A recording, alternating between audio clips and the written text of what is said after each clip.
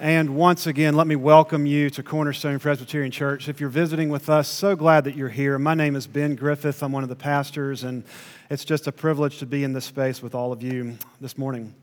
Just to remind you of where we are in Mark's Gospel, it's the middle of the night, or it's the earliest or the darkest part of the night, just before the dawn. Jesus has spent the night in Gethsemane. He has spent the night praying, and his disciples have spent the night sleeping. Jesus has just been betrayed by Judas. He's just been arrested by the religious authorities and abandoned by all of his followers. That's where we are in Mark's Gospel this morning. Which means that the religious authorities finally have the opportunity that they've been looking for months, maybe years. They finally have Jesus all to themselves, without the crowds, and they can finally put him on trial. They've been waiting for this. They've been preparing for this. They've arranged witnesses to perjure themselves, to lie under oath. They've probably paid them just as much silver as they had to pay to Judas just a few days ago. They've been waiting for this moment to put Jesus on trial and finally get rid of him. This is the moment when the world will put the judge of the world on trial. And it's deeply symbolic that this trial happens in the middle of the night, in the deep darkness, when the judge is judged. So the scene before us in our passage this morning, it's the scene of a courtroom. Jesus is on trial, but Mark, our gospel writer, writes this in such a brilliant way. He wants us to see that actually Jesus is not the only person on trial right now in this moment, in the darkness before sunrise. There's another trial that's playing out at the exact same time in another courtroom that's just outside, just below where Jesus is at this moment.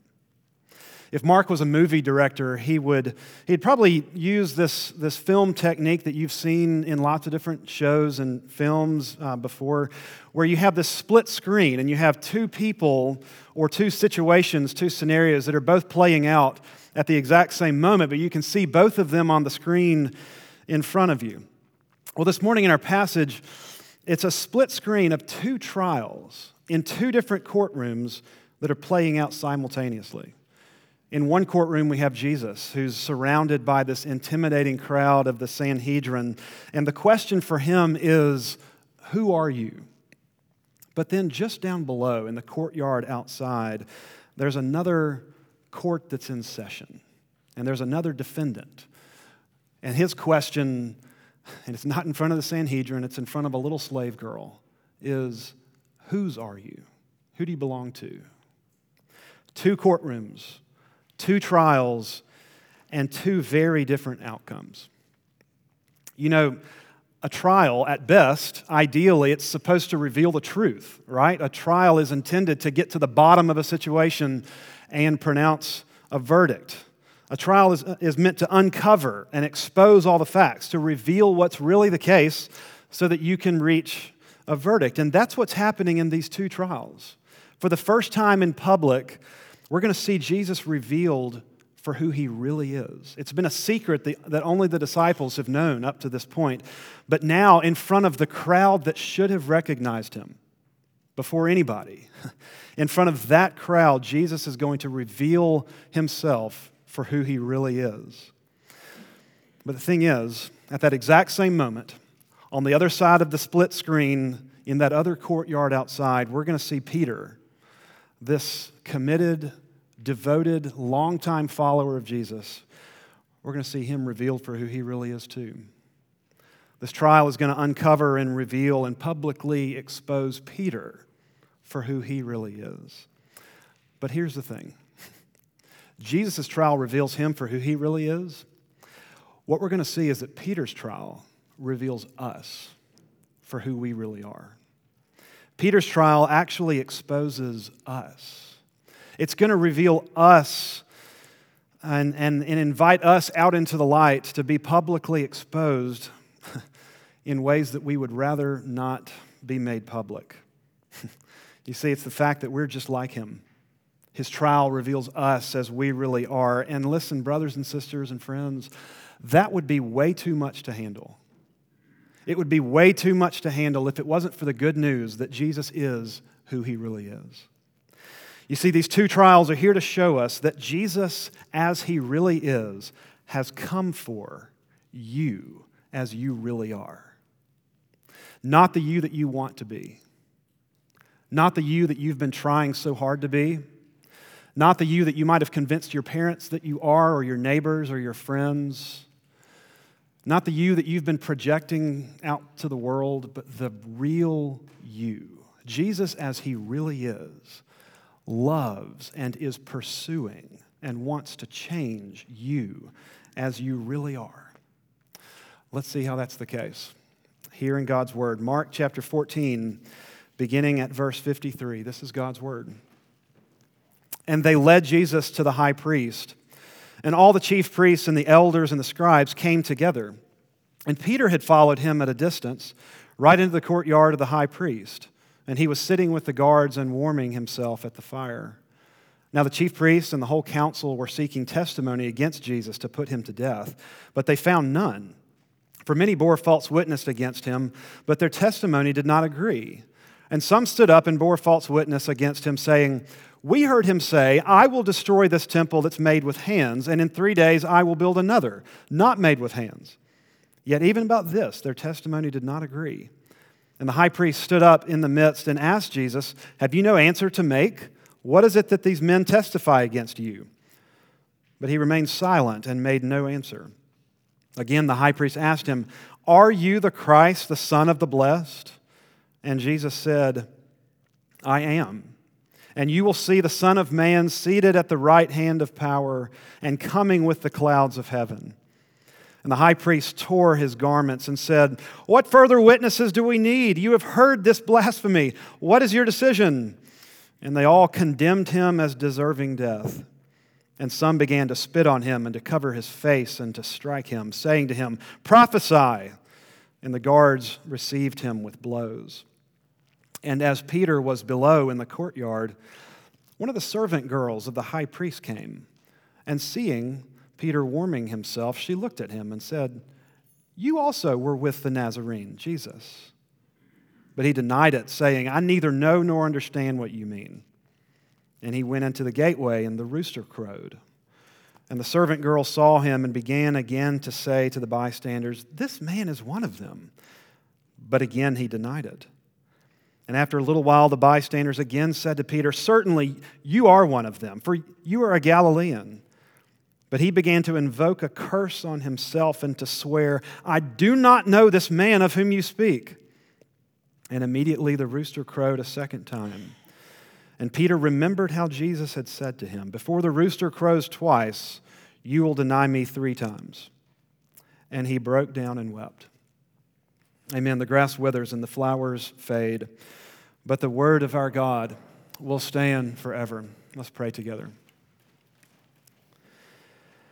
O Lord, may the words of my mouth and the meditations of all of our hearts be pleasing and acceptable in your sight, O Lord, our rock and our Redeemer. Amen. So Jesus' trial here and Peter's trial are playing out simultaneously on this split screen of 2 different courtrooms that are in front of us. 2 courtrooms, 2 trials, and 2 very different outcomes. But both trials reveal and publicly expose the truth about the person in question. Both trials get to the bottom of what's really there, of who's really there. And so the way that we're going to package this and look at it is under these 2 headings. How Jesus' trial reveals who he really is. And then secondly, how Peter's trial reveals who we really are. Jesus' trial reveals who he really is. And Peter's trial reveals who we really are. And by the time that we're done, I hope that by God's grace, that our hearts will be captivated by the first time or for the 10,000th time, by the good news that Jesus, as he really is, comes for and pursues and loves and changes we as we really are. Okay, so first of all, Jesus' trial reveals who he really is. At first, you can see this trial is not going well for these religious authorities. You can just feel the anxiety and the nervousness in the room, in this courtroom. Their palms are sweaty. You can just imagine they're nervous because nothing is going like they thought it would, right? An hour has gone by, and none of these witnesses can agree with each other. All of the witnesses in the witness stand can't agree with each other. And listen, they've had months to plan for this. They've rehearsed their lines with these false witnesses.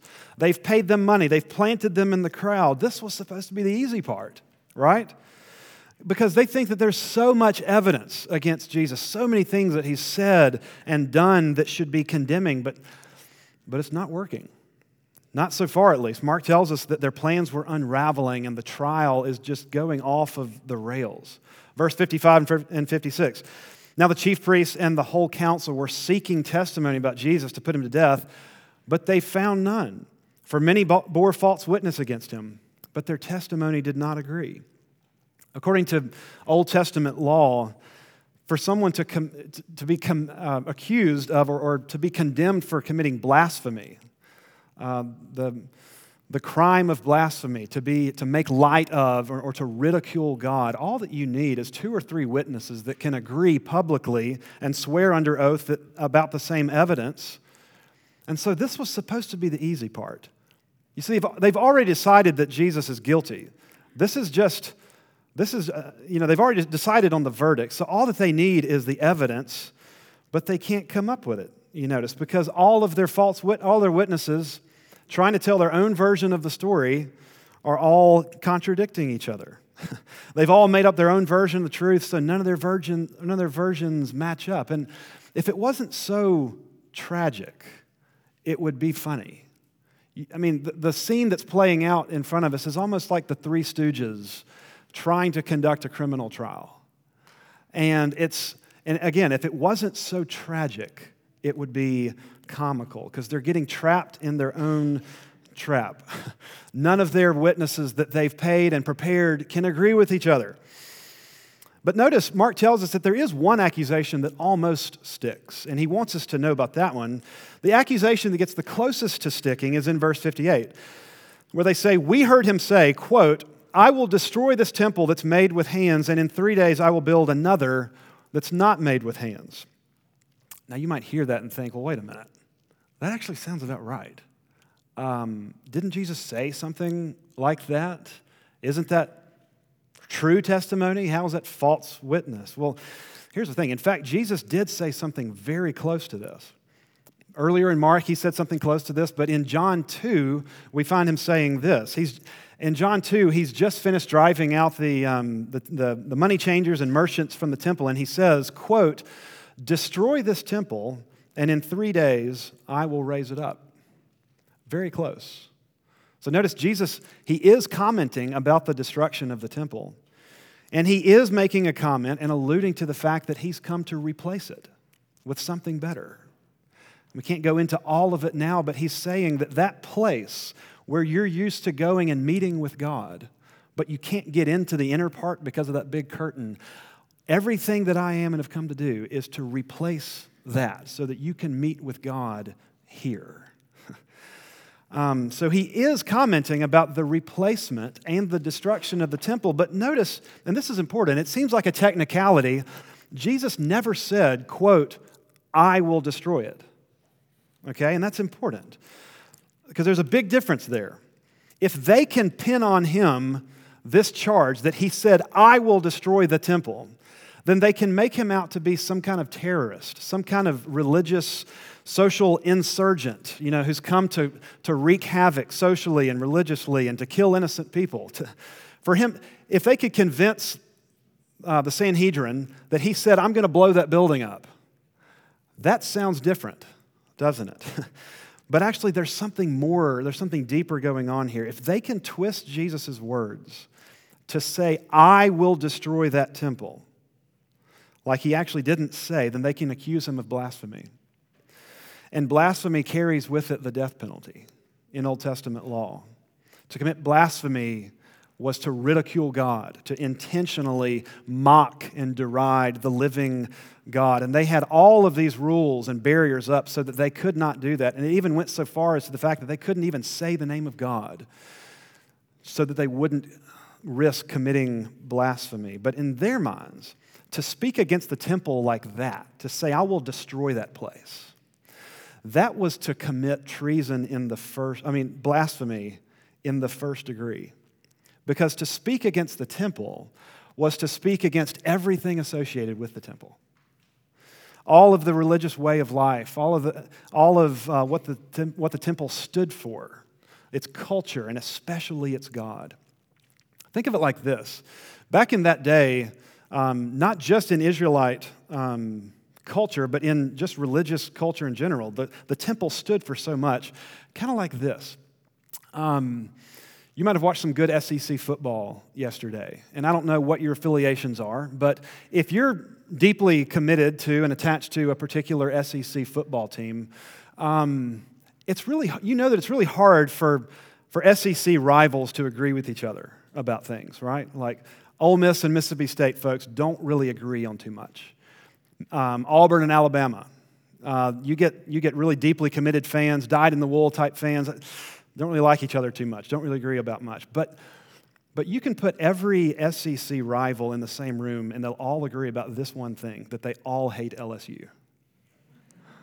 Like, if you've played a game in Death Valley, down in Baton Rouge, and you've been there, everybody can agree. It doesn't matter who your team is. You can hold hands with your rival and say, I hate LSU. Death Valley is the worst, right? Because if you've been to Death Valley before, like, you know that you're lucky to have just made it out alive, or with just a little bit of beer thrown on you, right? Like, that's Death Valley. And so you'll probably hear, really deeply committed SEC fans say like, man, I hate that place. I do not want to go back to Death Valley again. But you know what they're saying? This is really true. They're saying, I hate LSU football, right? Like, everything associated with Death Valley. I hate that place and everything that it stands for, all of the culture and the vibe and everything. Now, granted, they could be wrong about this. This is just kind of the pathology of SEC, the way that we think about things. But they're associating everything about LSU football with its stadium, and that's the way that an Israelite, and especially someone here in the Sanhedrin, would have thought about the temple. To speak against the temple was to speak against everything associated with it, especially with the God who lives there, his character and his presence. But listen, poor things, they just can't get their story straight. Verse 59, yet even about this, their testimony did not agree. That's why Jesus just stands there and doesn't even give them the dignity of a response. Mark tells us that he remained silent and he made no answer. Like a sheep that before its shearers is silent, so he opened not his mouth. He stood there knowing the truth and let the false accusations wash all over him. Have you ever been in that kind of situation before? Mischaracterized, misrepresented, and you want to fix the story, and you know how every cell in your body just rises up wanting to fix the narrative. And here's Jesus standing there letting this false accusation wash all over him. Why? Because he knows why he's there. Because he knows that his hour has come. He knows that this is the moment that he willingly, joyfully agreed to with his Father in eternity past to come and to stand in the courtroom of judgment as the innocent one in the place of the guilty ones. This is the moment that he's been waiting for. This is his hour, why he's come, to accept a verdict that he doesn't deserve, to be convicted of crimes that he didn't commit, to be misrepresented, to be mischaracterized and misunderstood, to be numbered with the transgressors, as Isaiah says. The only way for Jesus to be numbered with the transgressors, the only person who's truly innocent in the history of the world, is to be falsely accused and stand there and take it. He stood there silent and he just took it because his mission was to come and to be judged in your place. and in my place. You see, he knew that in order to stand for us and to defend us against the accusations about us that are actually true, that he would have to stand there alone and offer no defense for the accusations against him that weren't true. This is the moment in the trial, you see, where Jesus publicly, for the first time, reveals who he is. The trial brings out who he really is. And watch how it happens. The high priest, he knows that the trial is going off the rails, and he's got just one more card to play. Okay? And it's in verse 61. He just straight up asks him, "Are you the Christ? Are you the Messiah?" You see, the trial's off the rails, and he knows if he can just get Jesus to incriminate himself and say something like this, then they've got him, okay? And so notice, when he asks the question, he's not curious. He's not looking for information.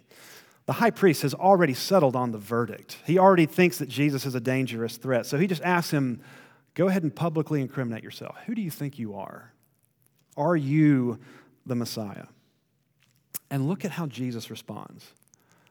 Jesus had 1,000 different options in front of him in terms of how he could respond here to reveal that he is the Messiah. 1,000 different Old Testament references and metaphors and pictures, but look at what he chooses to respond with. He says, "I am, and you will see the Son of Man seated at the right hand of power, coming with the clouds of heaven." That's how he chooses to publicly reveal himself for who he really is in front of the only crowd that should have recognized him. Those first two words, "I am." Notice that Jesus, he could have just said, "You're right," but instead he says, "I am," referring and alluding to the personal covenant name of God in the Old Testament, Yahweh, Jehovah, I am who I am. But then he goes on and he draws together these two Old Testament references from Daniel chapter 7 and then Psalm 110.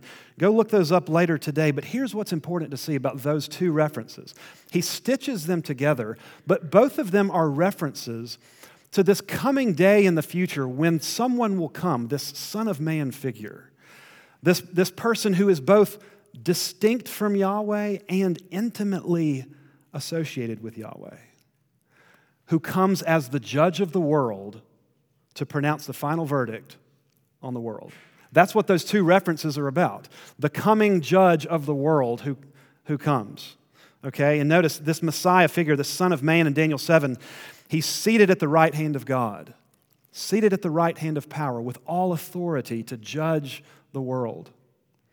So he's distinct, though, from God. He's sitting at the right hand of God, but then notice this, he's deeply, intimately identified with God. He comes with the clouds of heaven. In the Old Testament, there's only one person that rides on the clouds, and that's God. And these clouds of heaven that he's referencing, they're not just like cumulonimbus clouds, or like rain clouds. They're the clouds of heaven, meaning like the clouds that God surrounds himself with when he appears in glory. The same clouds that he wrapped himself around when he came to dwell in the temple back in the Old Testament. This is the Shekinah glory clouds of God. And Jesus is saying, that's me. That's who I am. He's saying, I am the judge of the world who has come. I'm the sovereign judge who comes with divine authority to pronounce the final verdict on a guilty world. Now, don't miss the incredible irony here, though, because the Sanhedrin did not miss it at all. He's staring them in the face. He's staring his judges in the face, in their courtroom. And he's saying, actually, I'm the judge here, and you're in my courtroom. Don't let the handcuffs fool you. I'm the one in charge here, Jesus is saying. He's revealing himself to be the judge of the world who has come to be judged. He's revealing himself to be the judge who has arrived not with a gavel but in handcuffs to stand trial himself. He's revealing himself to be the only innocent one who's come to be found guilty in his people's place. He's saying, that's who I am. This is the moment and this is my hour. I am the judge. and I'm coming to be judged. The trial, this fake trial, this kangaroo court, it really does reveal for the first time publicly who Jesus really is and why he's come. Publicly, that he's the judge who's come to stand trial and to be judged in your place and in my place.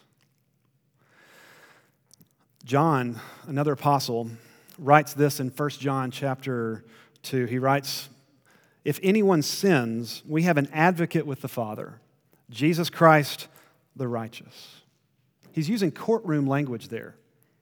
That language of having an advocate before the Father is the language of having a trial lawyer, having someone that stands there and advocates for you and pleads your case. Jesus says, if you have sinned, you have an advocate with the Father, Jesus Christ the righteous.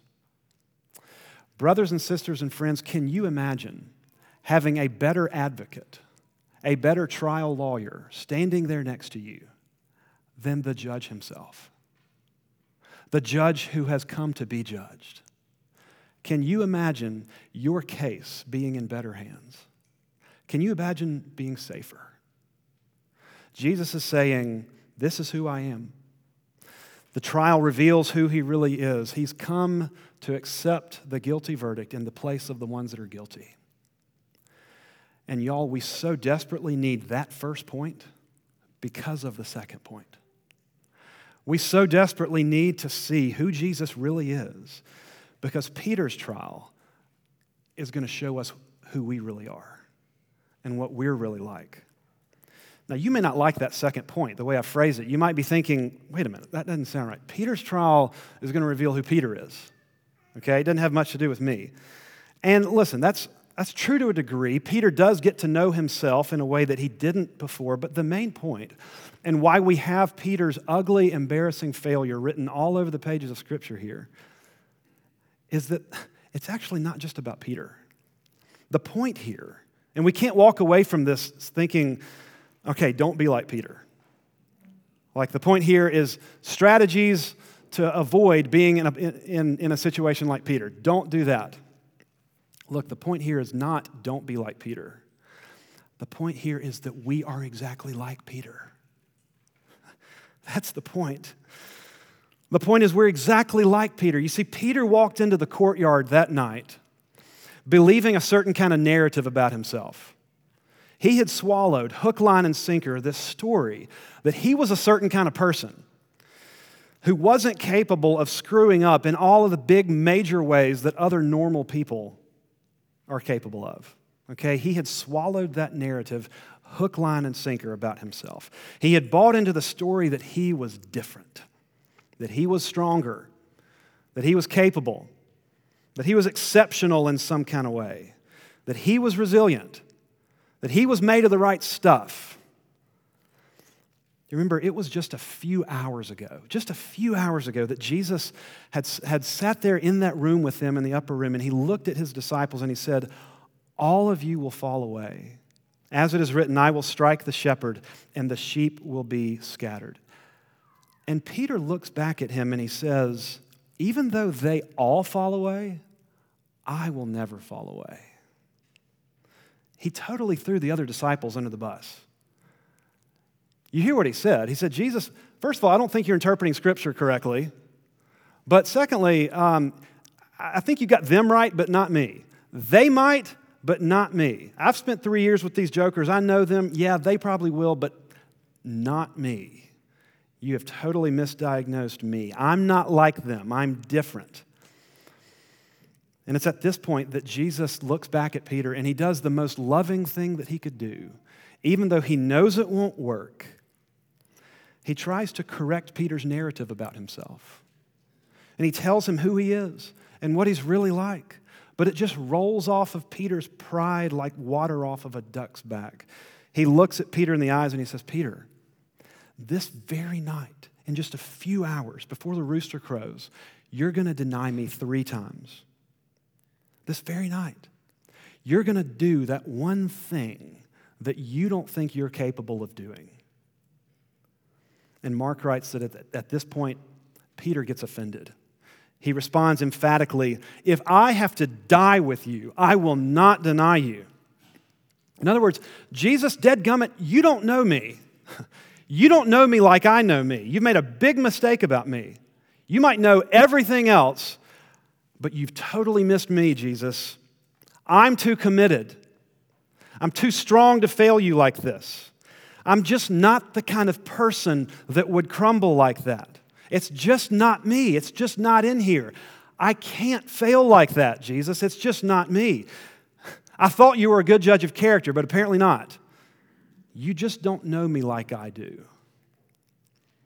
And in just a few hours, Peter has traveled what he thought was the impossible distance between I will never do that and I can't believe I just did that.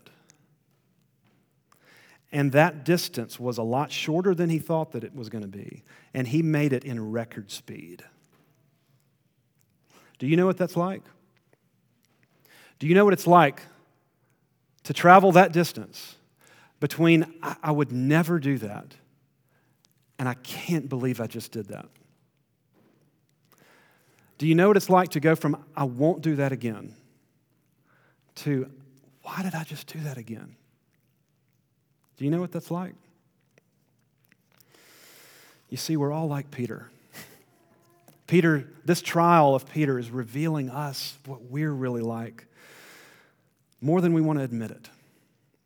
You see, for Peter, this was just an ordinary moment. There were no cameras, no microphones. He didn't know this was being recorded. It was just a mundane, ordinary moment. And so he just did what came so easily. He just put himself first. He just thought about himself. Just like we do all the time. Peter's trial reveals us as we really are, what we're really like. We so easily buy into this false narrative of who we are. We buy into this false version of who we want to be and who we think we are. We believe that we're different. We believe that we're stronger, cut from a different cloth, decent, not capable of doing that one big thing. We're different from those folks, slightly higher up the scale, not capable of that big moral failure that we read about in the news this week. Them, probably not me.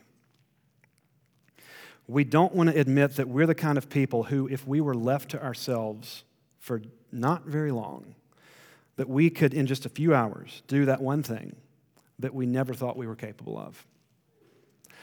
I don't want to believe that about me. And you don't want to believe that about you. It's so much safer to buy into a different narrative and to see myself as a better version of who I really am. But Peter's trial reveals me like I really am, what I'm capable of, and what you're capable of. You see, Peter's trial reveals to us that version of ourselves that we desperately want to think is real, that version of us that's capable and independent and strong and all put together and can stand on our own. This trial reveals that that version doesn't exist. It doesn't exist. And see, here's the unbelievable good news, brothers and sisters, that people like Peter and people like us should never get tired of.